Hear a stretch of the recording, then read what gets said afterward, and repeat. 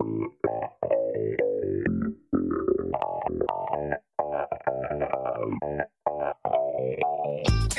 and welcome to another edition of the Ulster Rugby Roundup. I am your stand-in host, Jonathan Bradley, and I am joined today by Adam McKendry. Adam, how are you? I'm keeping well, Jonathan. Good to see you again after our weekend in Northampton. Yep. Barely had any time to be apart, Adam, after Ulster's last 16 clinching victory over Northampton at Franklin's Gardens. Third time in 4 years that the team has made the knockouts of the top competition in Europe, albeit last 16 this year. But first of all, we'll talk about their place in the knockouts before we get to the game itself. How big an achievement do you think it is? How big a signpost do you think it is to be in the last 16 with a game to spare? Well, for me, getting to the last 16 isn't actually the achievement. You know, you basically have to avoid being really poor in order not to make the last 16. The real achievement will be getting back to the quarterfinals. It'll be a different path in because you have to win the last 16 tie instead of finishing top of your pool or as one of the best runners up. But the difference is getting to the last 16 isn't a massive achievement.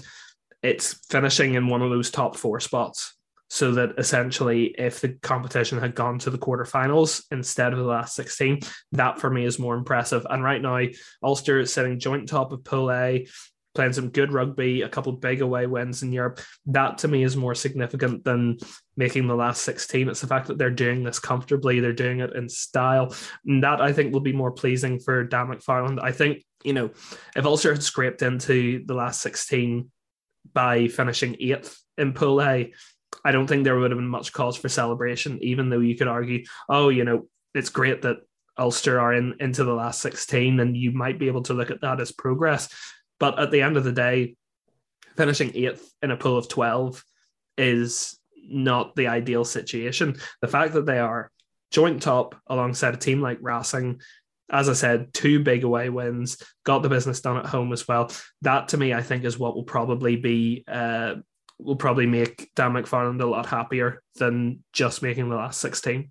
Do you sense that there hasn't been as much buzz around the idea of making the knockouts this year? And would that tie into what you're saying, that you think basically because it's the last 16, it doesn't really feel like the sharp end of the competition yet? Yeah, I'd agree with that. And to be honest, I was all on board for sort of cancelling the last 16, rearranging all the games that were cancelled from rounds 1 and 2 due to COVID and whatnot in France, replaying those during the last 16 weeks and then going straight to the quarterfinals instead. Because for me, that's much more of a barometer of where a team is rather than qualifying for a last 16 that, you know, only 4 teams per pool don't make it. And whenever you look at some of the teams in the pools, you would really think that Ulster should be there. So for me right now, Ulster are exactly where they should be, which is in the last 16. I think if they hadn't made it to that stage, then there would have been a lot of concern because they are far better than at least 4 of the teams in that pool, if not 5 or 6 of them. So in terms of the excitement, like I can't if get... If not 11 of them, the way the table looks. Well, exactly. For me, I just can't get it. All of them, if you want to make the argument that they're the only team to have won 3 games on the pitch. True. I mean, yeah, whenever you consider that Racing have 5 points earned simply because they didn't have COVID. Yeah, for me, I can't get excited about a 2-legged last 16. It's just not, for me, that's not the European Cup. That's not how the tournament should be run. I understand that it is a stand-in thing just while they're dealing with COVID and trying to make sure that they don't have any additional issues, and teams can argue that, oh, we should have got a place because our game was called off due to COVID, and they've kind of managed to get around that problem because they have so many more teams qualifying for the knockouts. But for me, if I'm sitting in that Ulster camp, I am far more happy that they are in the top 4 than they are in the top 8 and just reaching the last 16. Yeah, I don't disagree with you. There's a wild hum of like Thursday night Europa League of the idea of a 2-legged last 16. But Like at the same time, Ulster can only do what they can do. They can only overcome the challenges that are put in front of them. And I think, from my perspective, it is worth remembering that. I mean, maybe we were being pessimistic at the time, but like we were looking at that draw, being like, "That's tough." Mm. You had to win in Claremont. I know that was a month ago, but we can't overlook the fact that this is part of it. For my money, Northampton, and we'll talk about the game obviously in a second, but for my money, Northampton are a better side by quite a bit than the Bath sides, the Leicester side, and the Harlequin side that Ulster beat at those particular times. Going over to England and winning since Dan McFarland's come in, and obviously still in the business at home with the bonus point. You know, we sort of come to expect that, but still part of it. So while yes, I 100% agree with you that it would have been a failing had they not qualified for the last 16. I don't think it would have been a surprise to me if they had have still been scrapping for it, because it wouldn't have been a surprise to me if they had have lost both of those games. Like even, both the away games. Even when you look at that team that Saints had out and you talk about Henderson, Cooney and McCluskey being out, before you even consider Stockdale and Addison being out as well. But when you talk about those like three sort of integral parts of everything that Ulster do well, especially in Europe, I think they deserve a lot of credit. And you know, it's funny looking back to Dan McFarland's first year when they sort of surprised us by getting into the knockouts. It's easy to forget now that, you know, they weren't expected to go to Scarlets and get that win. And then obviously, as we said, you know, doing the double over Leicester and beating Racing at home. But like that team was so settled because they had so few injuries around Europe, or like around the blocks of European games, that they were basically able to field near enough their first choice team in virtually all of the key games. I know obviously Rory Best went off injured early in the quarterfinal and things like that, but they've had as many injuries this year as they had last year, when it was cited as the reason why they had a disappointing Champions Cup campaign. So to overcome that all and be in a position where we're not even talking about the amount of players and the key players that they had missing, I think is still a noteworthy achievement in and of itself, even though I do agree with you, it is hard to be like, yeah, one of the best 16 teams in Europe. So I get what you're saying, but I do think there's a level of achievement there. But I'm keen to get your thoughts on the game itself, because as I said there, it was probably well flagged that Cooney was going to be out, and we already knew McCluskey and Henderson were going to be out. But what was your thoughts going into this game? Like, because for my money, if you look at how Saints produced their tries, the amount of additional opportunities that Ulster created without taking, like, I think this was a more comprehensive victory than it looked, with the caveat that I am sure there's a Saints podcast out there saying, well, you know, Ulster only scored off basically being quicker to the bouncing ball 3 times. Coming into this game, I think there was definitely a certain degree of trepidation after that Munster game, because the thing that Ulster had built their European season on so far was the fact that they were able to grind out these wins that in previous years they wouldn't have been able to. And then you take the hit down in Thomond Park, where they essentially reverted to type and lost a game that you thought, based on the previous games this season, they would have closed out and they would have won, and it would have been another notch on the venues that they've won out away this season. And so you look at Ulster's team, they're missing McCluskey. They've got the boost of Hume being back, and we'll go on and I'm sure we'll talk about the back line. They were sensational, every single one of them. You look at missing Henderson, you lose Andrew Warwick early in the game, who has become so solid this year. But going in, and especially, you know, Northampton picking a stronger team than I think everybody expected them to. You know, Chris Boyd alluded in midweek that he was maybe going to keep his powder dry and put his focus elsewhere, and then all of a sudden he puts out pretty much his strongest team. You have a couple of exceptions with, Tom Litchfield making his European debut in the centre, but for the most part, you've got Dan Biggar there, you've got Courtney Laws making his 250th appearance, Lewis Ludlam and Tayman Harrison, that back row. You suddenly looked at it and you thought to yourself, this is going to be a real challenge for Ulster, from a game that potentially you thought Northampton aren't going to really care all that much and they're just going to throw in the towel. Now you're in a position where you're coming in and you know that if Ulster win this, they're going to have to earn it. And my goodness, did they earn it? But certainly coming into the game, one of the other things I thought was Northampton was going to be a lot colder. It actually turned out to be a rather mild afternoon in Northampton, and the temperature plummeted immediately after full time. I had to whip the gloves out. That's because you got there on Sunday. If you had been there on Saturday, you would have felt the cold. Right. Well, see, I landed in at 12 o'clock on Sunday afternoon, trained straight to Northampton, and I think maybe I was just warmed up from the fact that I was practically sprinting everywhere out of fear I was going to be late. I mean, I'm not exaggerating. There was a point on Saturday when I was like, is this game actually going to go ahead? Like, I understand they've played some Champions Cup games in serious fog this year, but like the fog when I arrived on Saturday was something else. Like, that big I think it's actually a lift shaft, but that huge pillar outside the ground, like you couldn't see that on Saturday because of the fog. Like it is sort of lifted by the early evening, but there was definitely a point when I thought whether my first away trip in quite some time was going to be wholly scuppered here. But I thought we were going to have pretty much like a half an hour wait time for kickoff whenever all those fireworks went off. First of all, they scared the life out of me because I was not expecting them, and second of all, the fog that sort of held around over the pitch, you could see it for the first 5 or 10 minutes of the game. It was mad.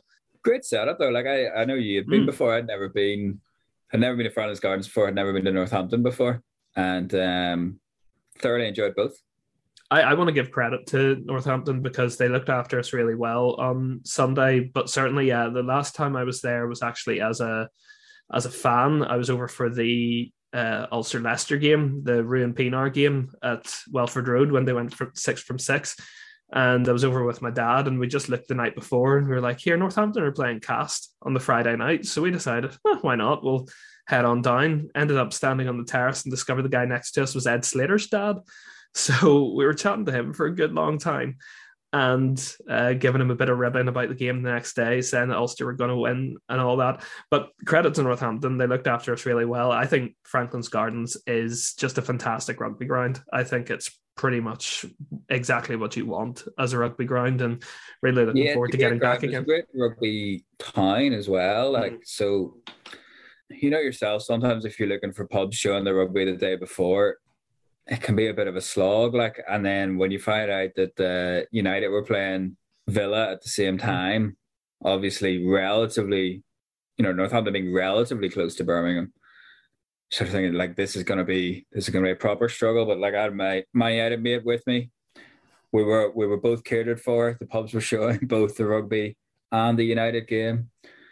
And another thing that I thought was good is they have the I know a few clubs in England do have this, but they have the past players bar that we passed on the way out. And just see how busy that is with people that are like, have represented the club and continue to be a part of it is cool. It's like, I don't know how it would work in Ravenhill, but like just as a way of, I suppose, acknowledging your past players and keeping them in there.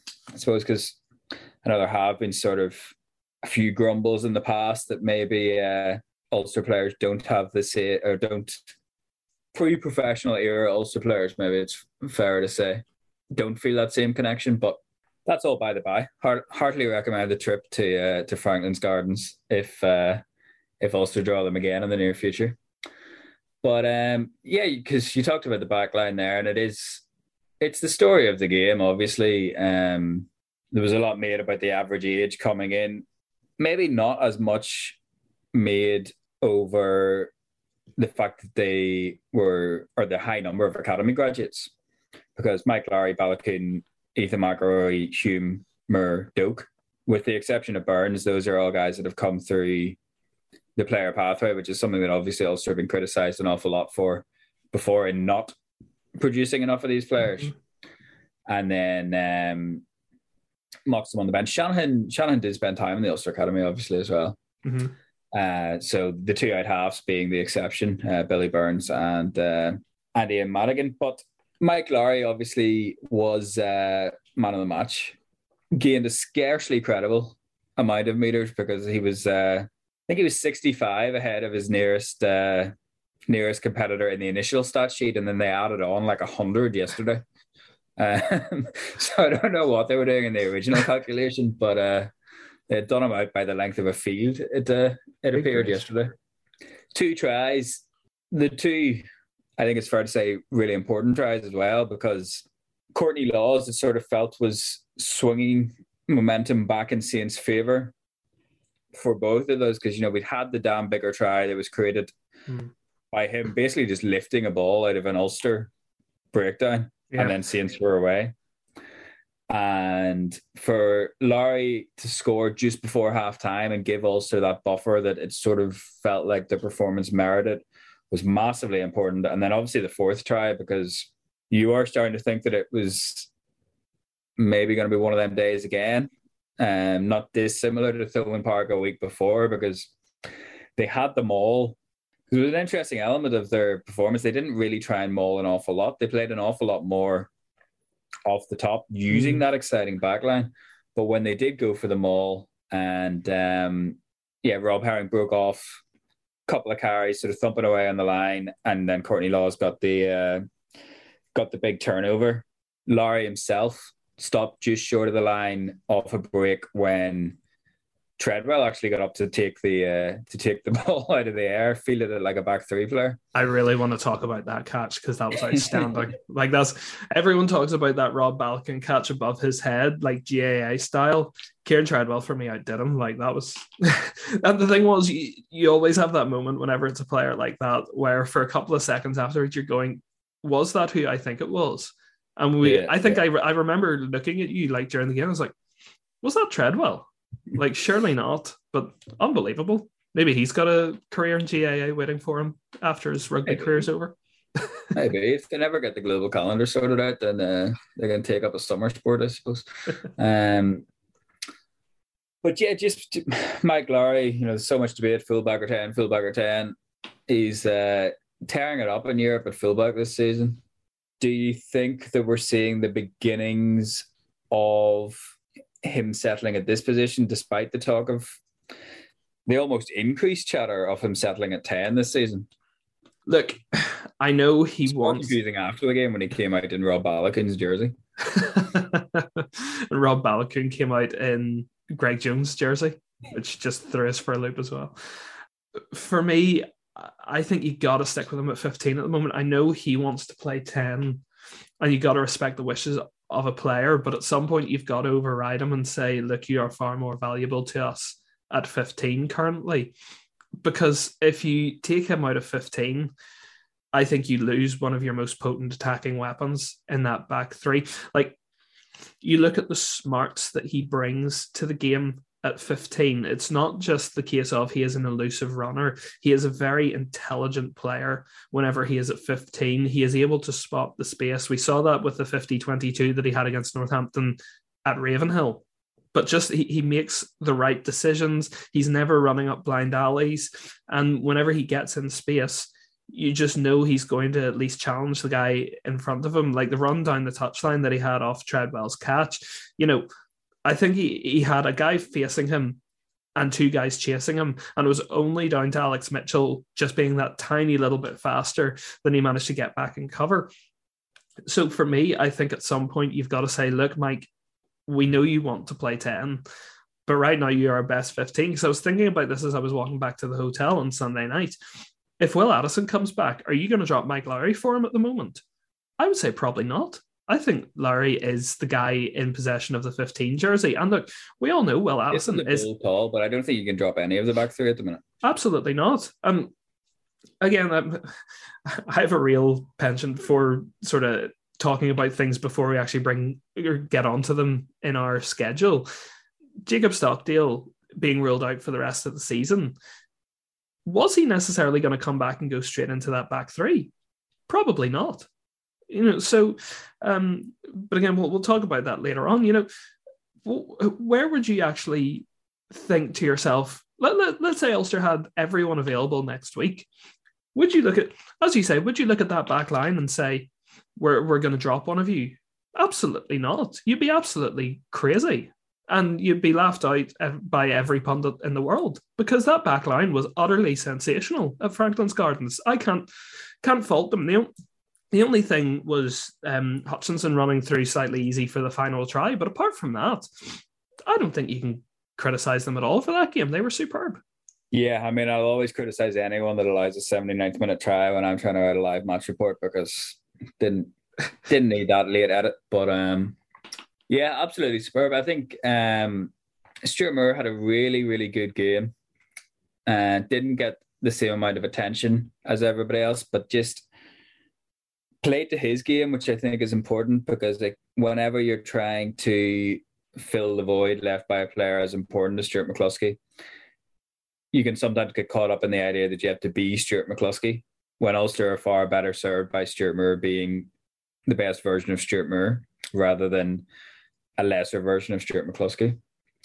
I think you saw the value of his carrying quite a lot, his footwork, especially for the first try, the Ballacoon try. He was the one that really off the top of, as we say, one of those lineouts that they played quickly off, getting to the outside and really sort of creating the momentum that, albeit after a bit of a fumble backwards, resulted in the Ballacoon try. McElroy again, without with the exception of that one that he kicked out in the full, another really assured performance from somebody that, as we say there, I think is in this team on merit. Like, it was, we'd been impressed with him last season, but I don't think anybody would have had him in Ulster's first choice back three coming into the season. And I think lots of people now would. I want to make one quick point on Ethan McElroy, and it's something that I didn't notice until I watched the game back. If you watch Lowry's second try, the bonus point try, you can see Ethan McElroy from a long way out looking for the support runner. And as soon as he notices that Lowry is pretty much directly behind him, just whenever he's in that space, Lowry is pretty much running directly behind him. And McElroy immediately sticks out the arm and tells him to go left. And that's what creates the space down the blind side for him to pass, set Lowry down the touchline, and eventually over for the try. It's something like that. This guy's 21, pretty much 2 or 3 years out of playing Schools Cup rugby. And he has the courage and the intelligence to make that break and then start directing other guys as to where to go. I think he has been one of the best players for Ulster this year. He's been for me, the breakthrough player of this season so far, because as you say, if you had talked to anybody at the start of the season, would you have had him sort of making such a step up? Probably not. And I'm going to go out on a limb here, and I'm going to say, and mainly because Dan mentioned it in post-match, I think Andy Farrell will be seriously considering Ethan McElroy to be called up to the Six Nations squad, because he's the kind of guy that you can plug into any situation and he's going to give you a solid performance at the very least. Yeah, I think it was interesting that Dan mentioned that they'd had discussions about him. I still think you've got Conway, Ballacoon, James Lowe. I'm not saying he will get called up, but I think he's definitely in the equation. Yeah. But if I could bring you back, because I meant to ask you this question before, if I could bring you back talking about the Six Nations squad, which may have some bearing on his future position. How many fullbacks in Ireland are ahead of Mike Lowry at the minute compared to how many people would be ahead of him at 10 at the minute? Keenan definitely would be. Like, you can't drop Keenan right now. Keenan has been so good for Ireland over the past year and a half, couple of years. 100%, but Carberry's out injured, Stockdale's out injured, Addison's out injured. Would you put Mike Haley Probably I mean, not. Mike Like Haley I played wouldn't. well. Mike Haley has been playing some good rugby, and it is obviously already capped. But I was thinking about this earlier. Like, things aren't always picked on form. Obviously, like James Hume is the form centre in Ireland, but nobody thinks that Robbie Henshaw, Bondi Aki, or Gary Ringrose aren't going to play against Wales. But like, even taking a wider view of it, like, is there anybody at 15 you'd have ahead of Lowry, with the exception of Keenan? Now, I don't think there is, and I think that will, at some stage, start to play a part in this. It depends, I think, also what Farrell thinks his wingers can do in terms of covering at 15. If you feel like Conway can cover 15, do you sort of add him to that mix, and therefore that takes away an option from Lowry? If you think maybe Mac Hansen can cover 15, I know he's injured at the moment, but he could. I don't know exactly his injury situation, so I don't know if he'll be available for the Six Nations squad. But for me, yeah, I think Lowry, definitely you could 100% plug in at 15 behind Hugo Keenan. And the thing is, because his versatility does allow him to play at 10, whenever you're talking about sort of the lack of options behind Johnny Sexton, well, there's another one for you. I think that would sort of be, given the lack of 10 that he has played in the big games, I think putting Lowry at 10 would probably be sort of a last case resort. But that versatility won't stand against him, that's for sure. It's beneficial even from a training point of view to have him be able to play 10, because regardless of how many games Sexton's going to play, he's not, do you want him training every single session? And you always need someone to run against, and especially someone who is so unpredictable as Lowry. He's always keeping you on your toes. That only helps your defensive preparation, I'm sure. Yeah, I know. I suppose the hope is that Carty's going to come back into the fray, given how well he's playing for Connacht. I think it'd be criminal if he didn't. I think similar to James Hume being the form centre in Ireland, I think you can't overlook the form fly half in Ireland, which is 100% Jack Carty. He's been superb since the autumn internationals. Yeah, absolutely. We'll not get too bogged down into the Six Nations squad, given that it will likely be out before you are listening to this podcast. So we'll just talk about the Clermont game. You've sort of made the case early for the importance of being in that top four. Obviously, there's a real importance, a tangible importance, to being in the top two, because that guarantees you a home quarterfinal, which is obviously something Ulster haven't had since 2014.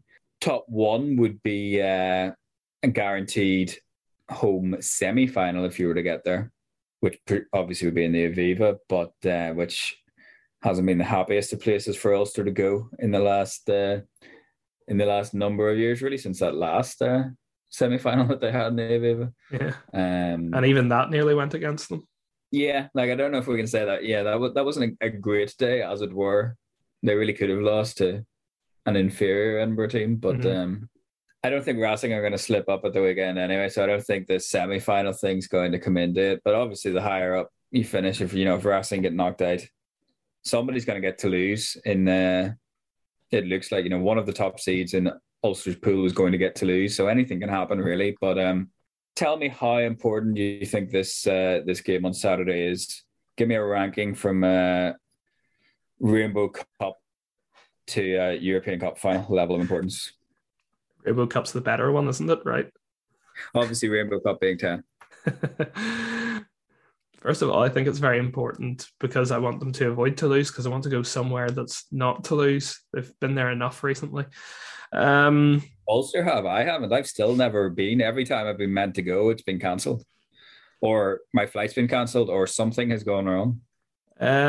Importance, I'm going to put a numerical value on it, because I don't really know what the equivalent game would be. I'll say sort of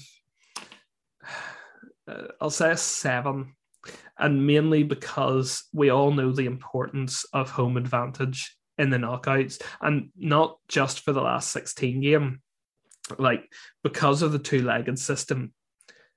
I don't think home advantage is massively beneficial. Like, it will play a factor, but I don't think it'll be massively beneficial. In a one-off quarter-final, it's massive.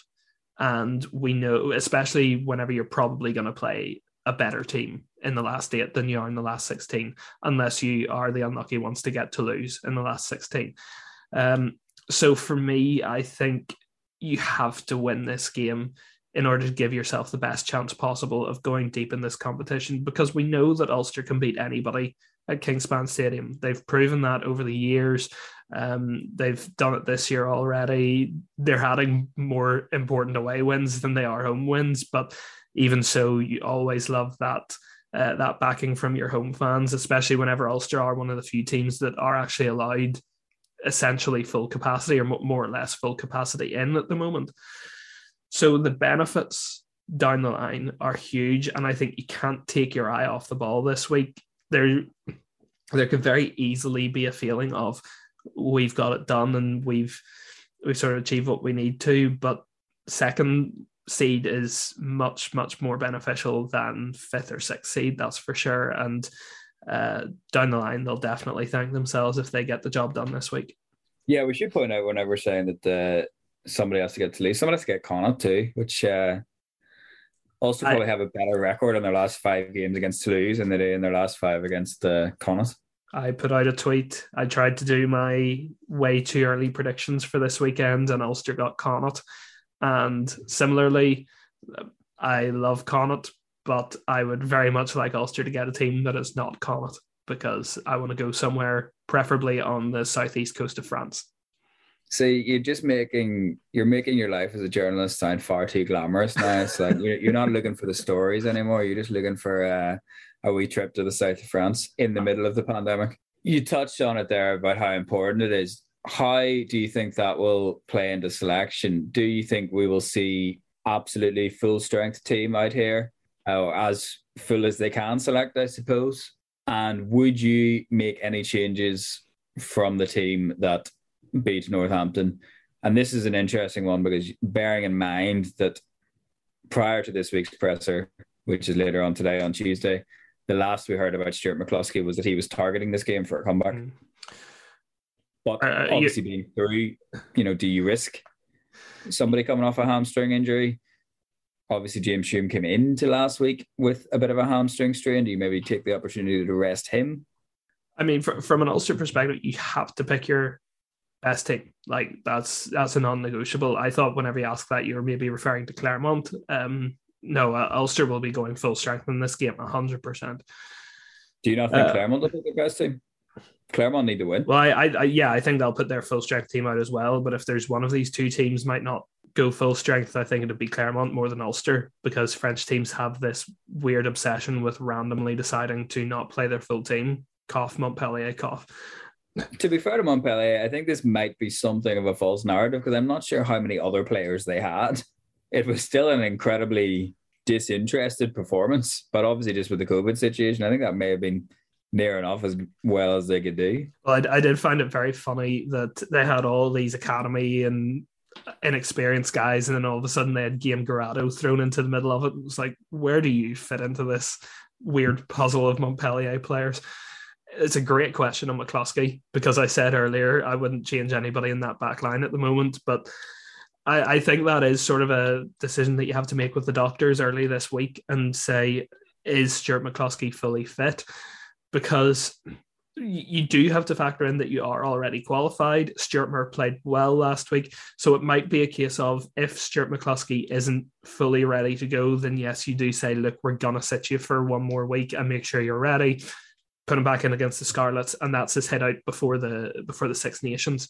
Or if he is fully fit, look, as well as Stuart Moore played, Stuart McCloskey is still your number one inside centre. I think his and Hume's partnership works perfectly together. You saw especially how it worked at the Marcel Michelin earlier this season. It was those two who really took the fight to Clermont in the centres, and that was where they got a lot of their purchase in the backs. So I think there is definitely a bit of rhyme and reason to running that same centre partnership again. But I think, that'll all come down to the physios and how prepared they feel McCloskey is for Saturday's game.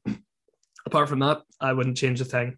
If Andrew Warwick isn't fit, I know he went off early. If Warwick isn't fit, then I think O'Sullivan come straight in to start, because I thought he was superb. Especially, I can't remember exactly when it is. I think the last game he played was the Leinster game down at the RDS, and he hadn't played since. To come in, and especially to come on so early in a European game away from home and put in the performance that he did, that's a massive credit to him. I thought he was excellent at Loosehead. So I think you reward him. It was really his best performance for a while. Certainly, I mean, he was one of those players who was really on an upward trajectory before COVID, and since then hasn't hit those heights again. You've seen him drop below Warwick in the pecking order. McGrath's come back, and that's taken away some game time from him as well. I know they want to play Reid a bit as well, because they think that he's got a good upside in terms of an academy prospect. And O'Sullivan for a while was looking like the guy who was the odd one out, essentially. So for him to be putting in the graph behind the scenes, to come back in and put in a performance like that off the bench, where you're coming on a bit cold after only a quarter of an hour, that's the kind of performance that Ulster are wanting from their depth players, to put their hands up and say, well, don't forget about me. I'm still here. I'm still an option for you. So I think you have to reward him this week by putting him into the starting lineup if Warwick isn't available. The only question I would have is, can you ask him to go 60 minutes after he played 65 minutes last week unexpectedly? But I'm sure he probably can. But as I said, apart from that, I wouldn't change a thing. I think if you start tinkering with that team too much, then you're doing them a disservice for what they did at Franklin's Gardens. I think you try and roll as close to the team that played Northampton as you can. Yeah, I do agree with you. I'm supposed to play devil's advocate a touch. Are you going to play the same team 3 weeks in a row, which would near enough be the same team 4 weeks in a row? I am aware they didn't play 2 weeks beforehand, but it's an interesting debate as to which game is now more important. Well, what changed it? Last week you would have said by far Claremont is more important than Scarlets. But whenever we looked at this 10-week block at the very start, Dan was very very adamant that Scarlets was sort of included in this block, even though it was at the end and probably on paper wasn't the glamour fixture, if you like, of a European game, or the Interpros, which made up the vast majority of the rest of the block, with the exception of Ospreys away. But just after that Munster loss, having lost to Ospreys, having lost to Connacht, the league table is very tight. Scarlets, it doesn't seem like are going to be taking their European game at the weekend very, very seriously. They've got Bristol, so you don't want to be caught cold by emptying the tank of these guys and then making lots of changes for Scarlets and getting beat by Scarlets. Consider how Ulster have played in Europe over recent years. Think about how important the European Cup is to Ulster. Ulster haven't had a deep run in the European Cup since 2012, whenever they got to the final. I think if you are put in this position where you have a great chance to finish in the top two seedings, I think you've got to take it. I think there would be massive regret if they said, we'll rest so-and-so, we'll rest so-and-so because we need them against the Scarlets. They lose to Claremont and they end up on the road throughout the knockouts in Europe. I think that would be a bit of a killer to the confidence. If you lost to Scarlets, you can at least make up the ground later on in the URC. I think Ulster would back themselves to make up the ground later in the URC. Europe, this is your one shot to secure a home advantage through the knockouts, or for most of the knockouts. And I think they'll be looking at that and thinking, this is pretty important for us to say where we are as a team now. Okay, well, speaking of Claremont, we also had the announcement on Jared Payne's departure from Ulster at the end of this season. I'd ask how impressed you've been with his role as defence coach over the last number of years, having come in without any coaching experience, and how big a blow you think it is for Ulster to have lost him. Well, I was reading Paul Marshall's Premier Sports column at the weekend in the Sunday Life, and he was saying his time whenever Jared was coach only overlapped briefly because he retired whenever Jared had only stepped in on a temporary basis alongside his playing duties. And he said he was staggered at how quickly Jared adapted the coaching side of things and how natural he made it look. And I think you just saw that as he became a coach. He just transitioned perfectly from player to coach. As somebody who was so good defensively as a player, I think he just had that second sense of how then to adapt that whenever he wasn't playing and how to get that across on the pitch. And look, there's no doubt he did a great job. Ulster's defence has, for the most part, been very good. There's been very few games where you sort of thought to yourself, man, Ulster's defence was dreadful there. And I think one of the things that he has to take a lot of credit for is for that rush defense, to sort of coin an American term, which is, very up in your face, which I don't think we'd seen from Ulster for several years before that. Trying to harry teams, make them have less time on the ball and have to make quicker decisions. And you even saw that during the Clermont game earlier this year. That was one of the big games where their defence was so good, and essentially the only tries that Clermont got were off great set plays that led to Pineau getting a couple. The thing is, there are so many coaches out there that they'll get someone. It's finding the right one. It's not like Ulster are going to be desperately searching for people to replace him. There are going to be a lot of people interested in taking over a team that is very visibly on a rise in terms of their ability and their trajectory. But it's finding the right person to take that defence onto the next level and saying, what can you do to make our defence even better? You don't want the status quo. You want to move them on, take them to a defence that'll win them silverware. And for me, that's going to be the biggest disruption, is just the fact that they have to bring in another coach. Jared will be missed. It'll be interesting to see who they bring in as the next person, and maybe even if they decide to look internally. Yeah, I think that's a point worth exploring, Adam, because as important as I think Jared Payne has been, and it's easy to forget how really rather putrid Ulster's defence had become in the years prior to him becoming the defence coach. The last, if you like, rock star assistant coach that Ulster had was John O'Gibbs, and he's really an outlier. And he wasn't even termed an assistant coach. He was termed the head coach to Les Kiss's director of rugby. Like, Dwayne Peel is obviously now the head coach of Scarlets, but when he came in, he had very little coaching experience whenever he got the job as attack coach. Aaron Dundon didn't have a great deal of coaching experience. Roddy Grant didn't have a huge amount of coaching experience.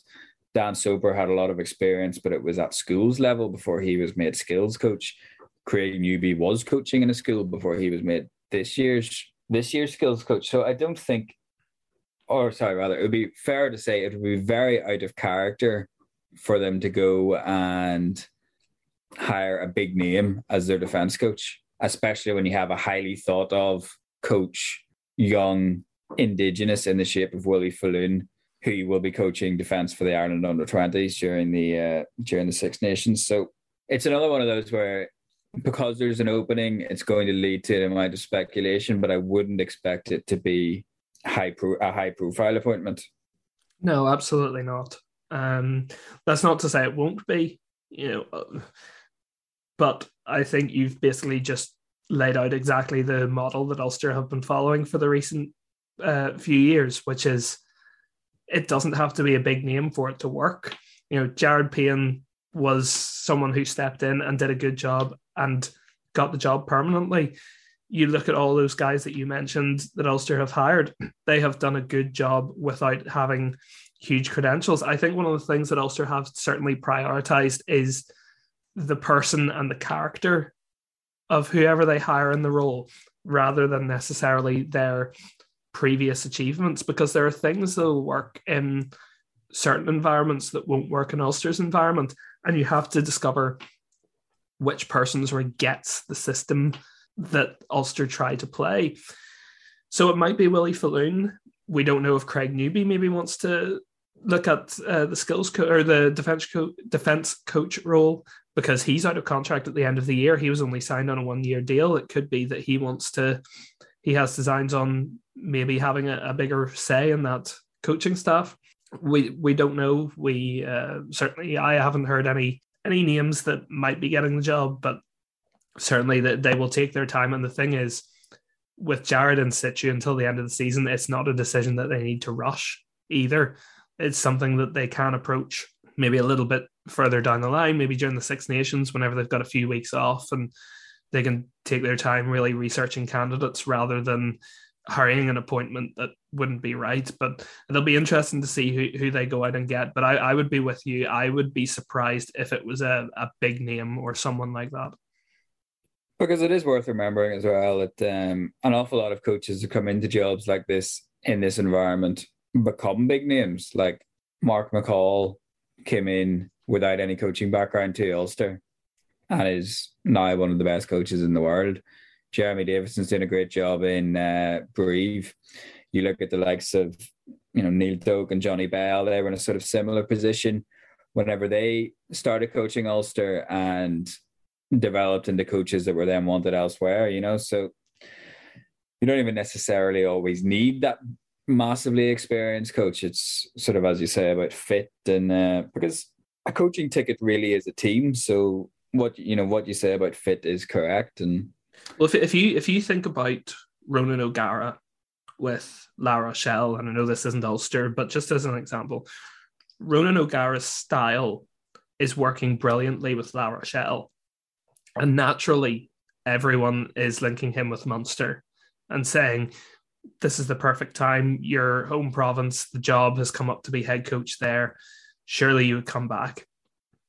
Would Ronan O'Gara's style work with the players that Munster have right now?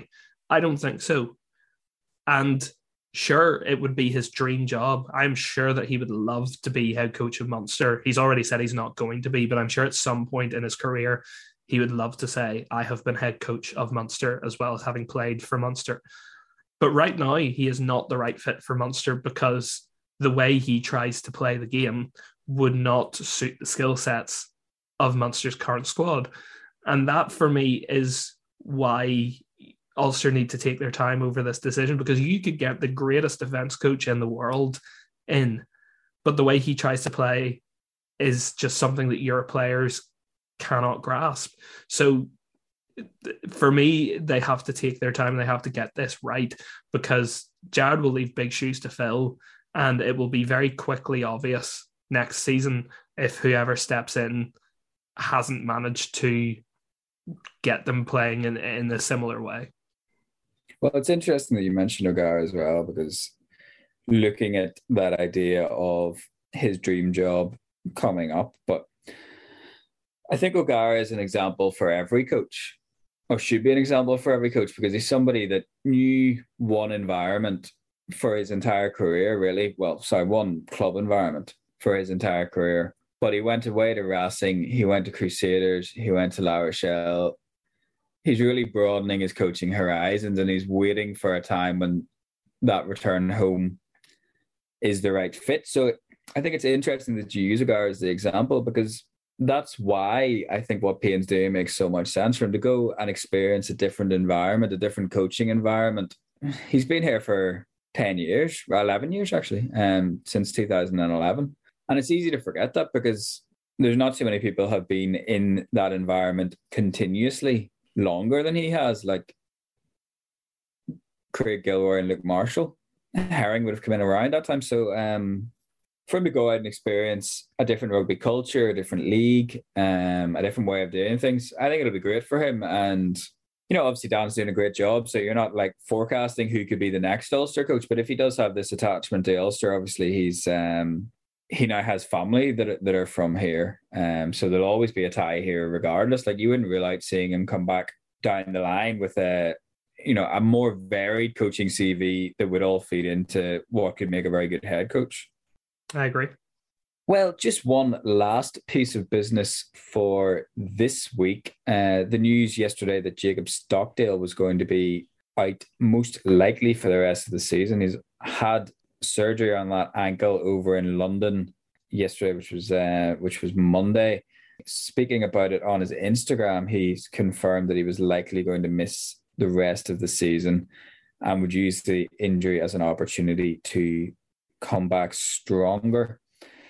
Now, Jacob's only played one game this season. He's been out since the first game of the season, although he did go the full 80 in that game. But we talked about McIlroy. Obviously, Balogun was brilliant at the weekend. But how big a loss is Jacob for the rest of the season? I think it's very easy to forget, I suppose, because of those other wingers that we've mentioned, how big a part of this team Jacob would have been considered back at the start of the season whenever he first picked up the injury. I'm going to try and phrase this right. It's not as big a loss as it would have been if we'd known he was out for the rest of the season when he actually sustained the injury, but it is still a big loss. Like, if you think about if you could add Jacob Stockdale, an international winger, he's still a quality player. And if you could add him back into this back three mix for Ulster, well, it's just another quality addition to what is already a quality back three. So obviously he is a loss. You know, you want to have that ability to rotate players and have options that if one player is maybe not playing quite so well over the last couple of weeks, well, you just bring in another great player. You know, let's say Robert Balogun has a couple of bad weeks and you just say, look, Robert, we're going to give you a couple of weeks off. We'll bring Jacob in, you know. So from that perspective, of course, he's a big loss for Ulster. But as we said earlier, you know, was he, if he was coming back next week, would you be putting him into that back three? Well, probably not, because all of those players are playing so well at the moment. I don't see why you would drop them for Jacob. So for me, look, big loss. I think Ulster are very well served in the back three, so they're not going to feel it quite as much as if this happened at the start of the season. What about the Six Nations period, though, Adam? Because if you take Balogun and potentially Lowry out of that mix, with Stockdale and Addison injured, there's going to be an opportunity during these interpros for the likes of Ben Moxham, the sort of forgotten man, Aaron Sexton as well, possibly in this back three. Obviously, Craig Gilroy didn't feature at the weekend, but is fit, so you've got him to come back into this mix as well, plus Rob Little.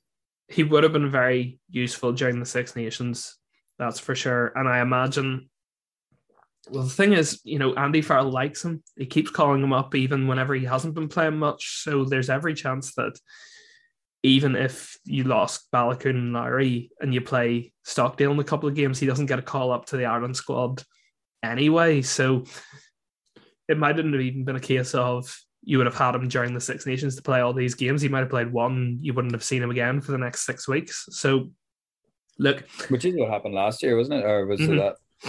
Yeah.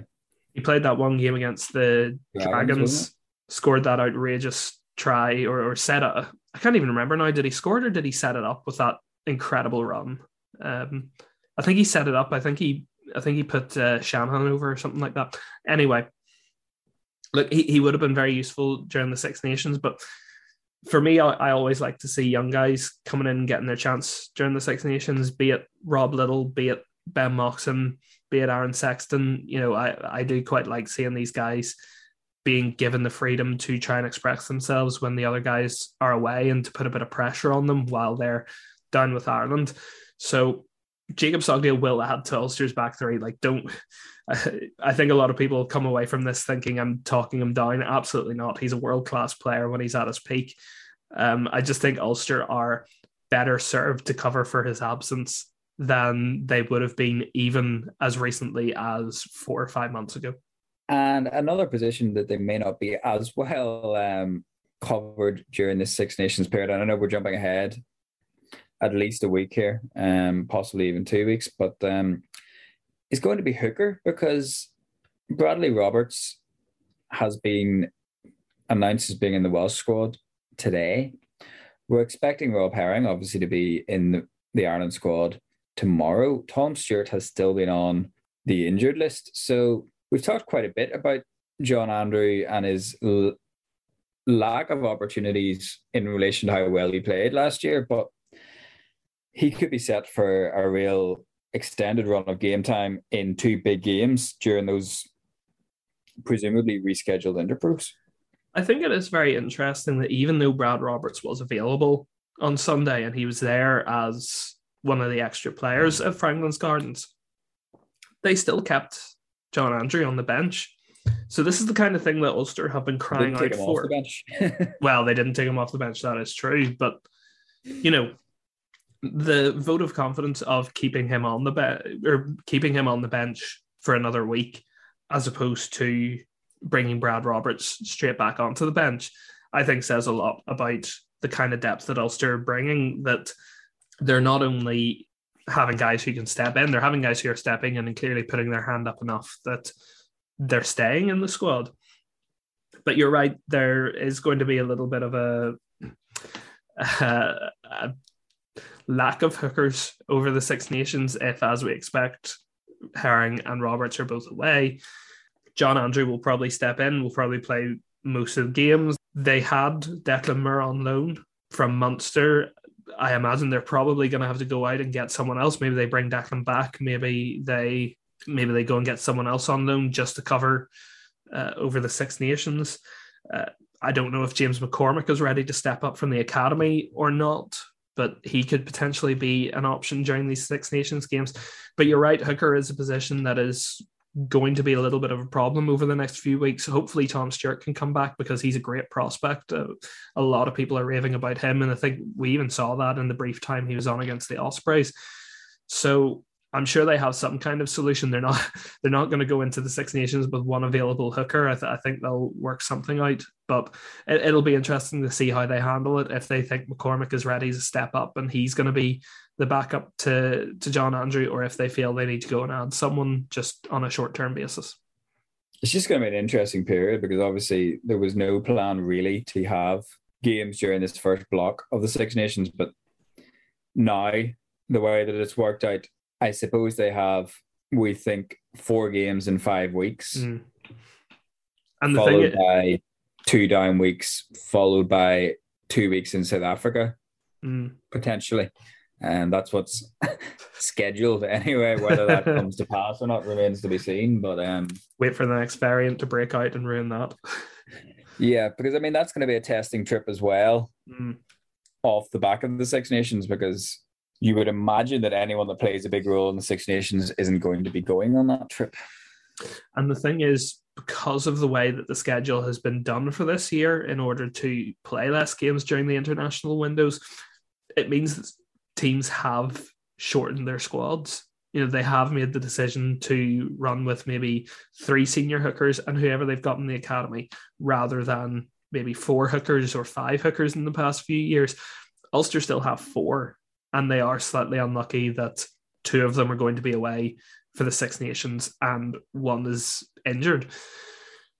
But at the same time, you know, this is the pinch that suddenly teams are finding themselves in, looking ahead over the next few months. And you've seen it with a lot of teams. Like, there's a lot of teams making loan signings at the moment. Every time I open Twitter, it seems like another team has signed someone on loan because all of a sudden their players are injured or isolating or whatever it is. So it will be an interesting time. But certainly John Andrew, for a guy who we're questioning, where was he after the season he had last season, where he was so impressive, to suddenly go to a position where I don't think he played for the first, 8 or 9 games of the season. Now it looks like he's going to be starting every game during the Six Nations, and he must be delighted with how it's worked out for him. Yeah, I mean, potentially you're talking about the possibility of six starts in a row now, possibly. But we should leave ourselves something to talk about in future podcasts. There's no point getting too far ahead of ourselves any more than we already have done. So, from myself and from Adam McKendry, this has been the Ulster Rugby Roundup. Thank you for listening.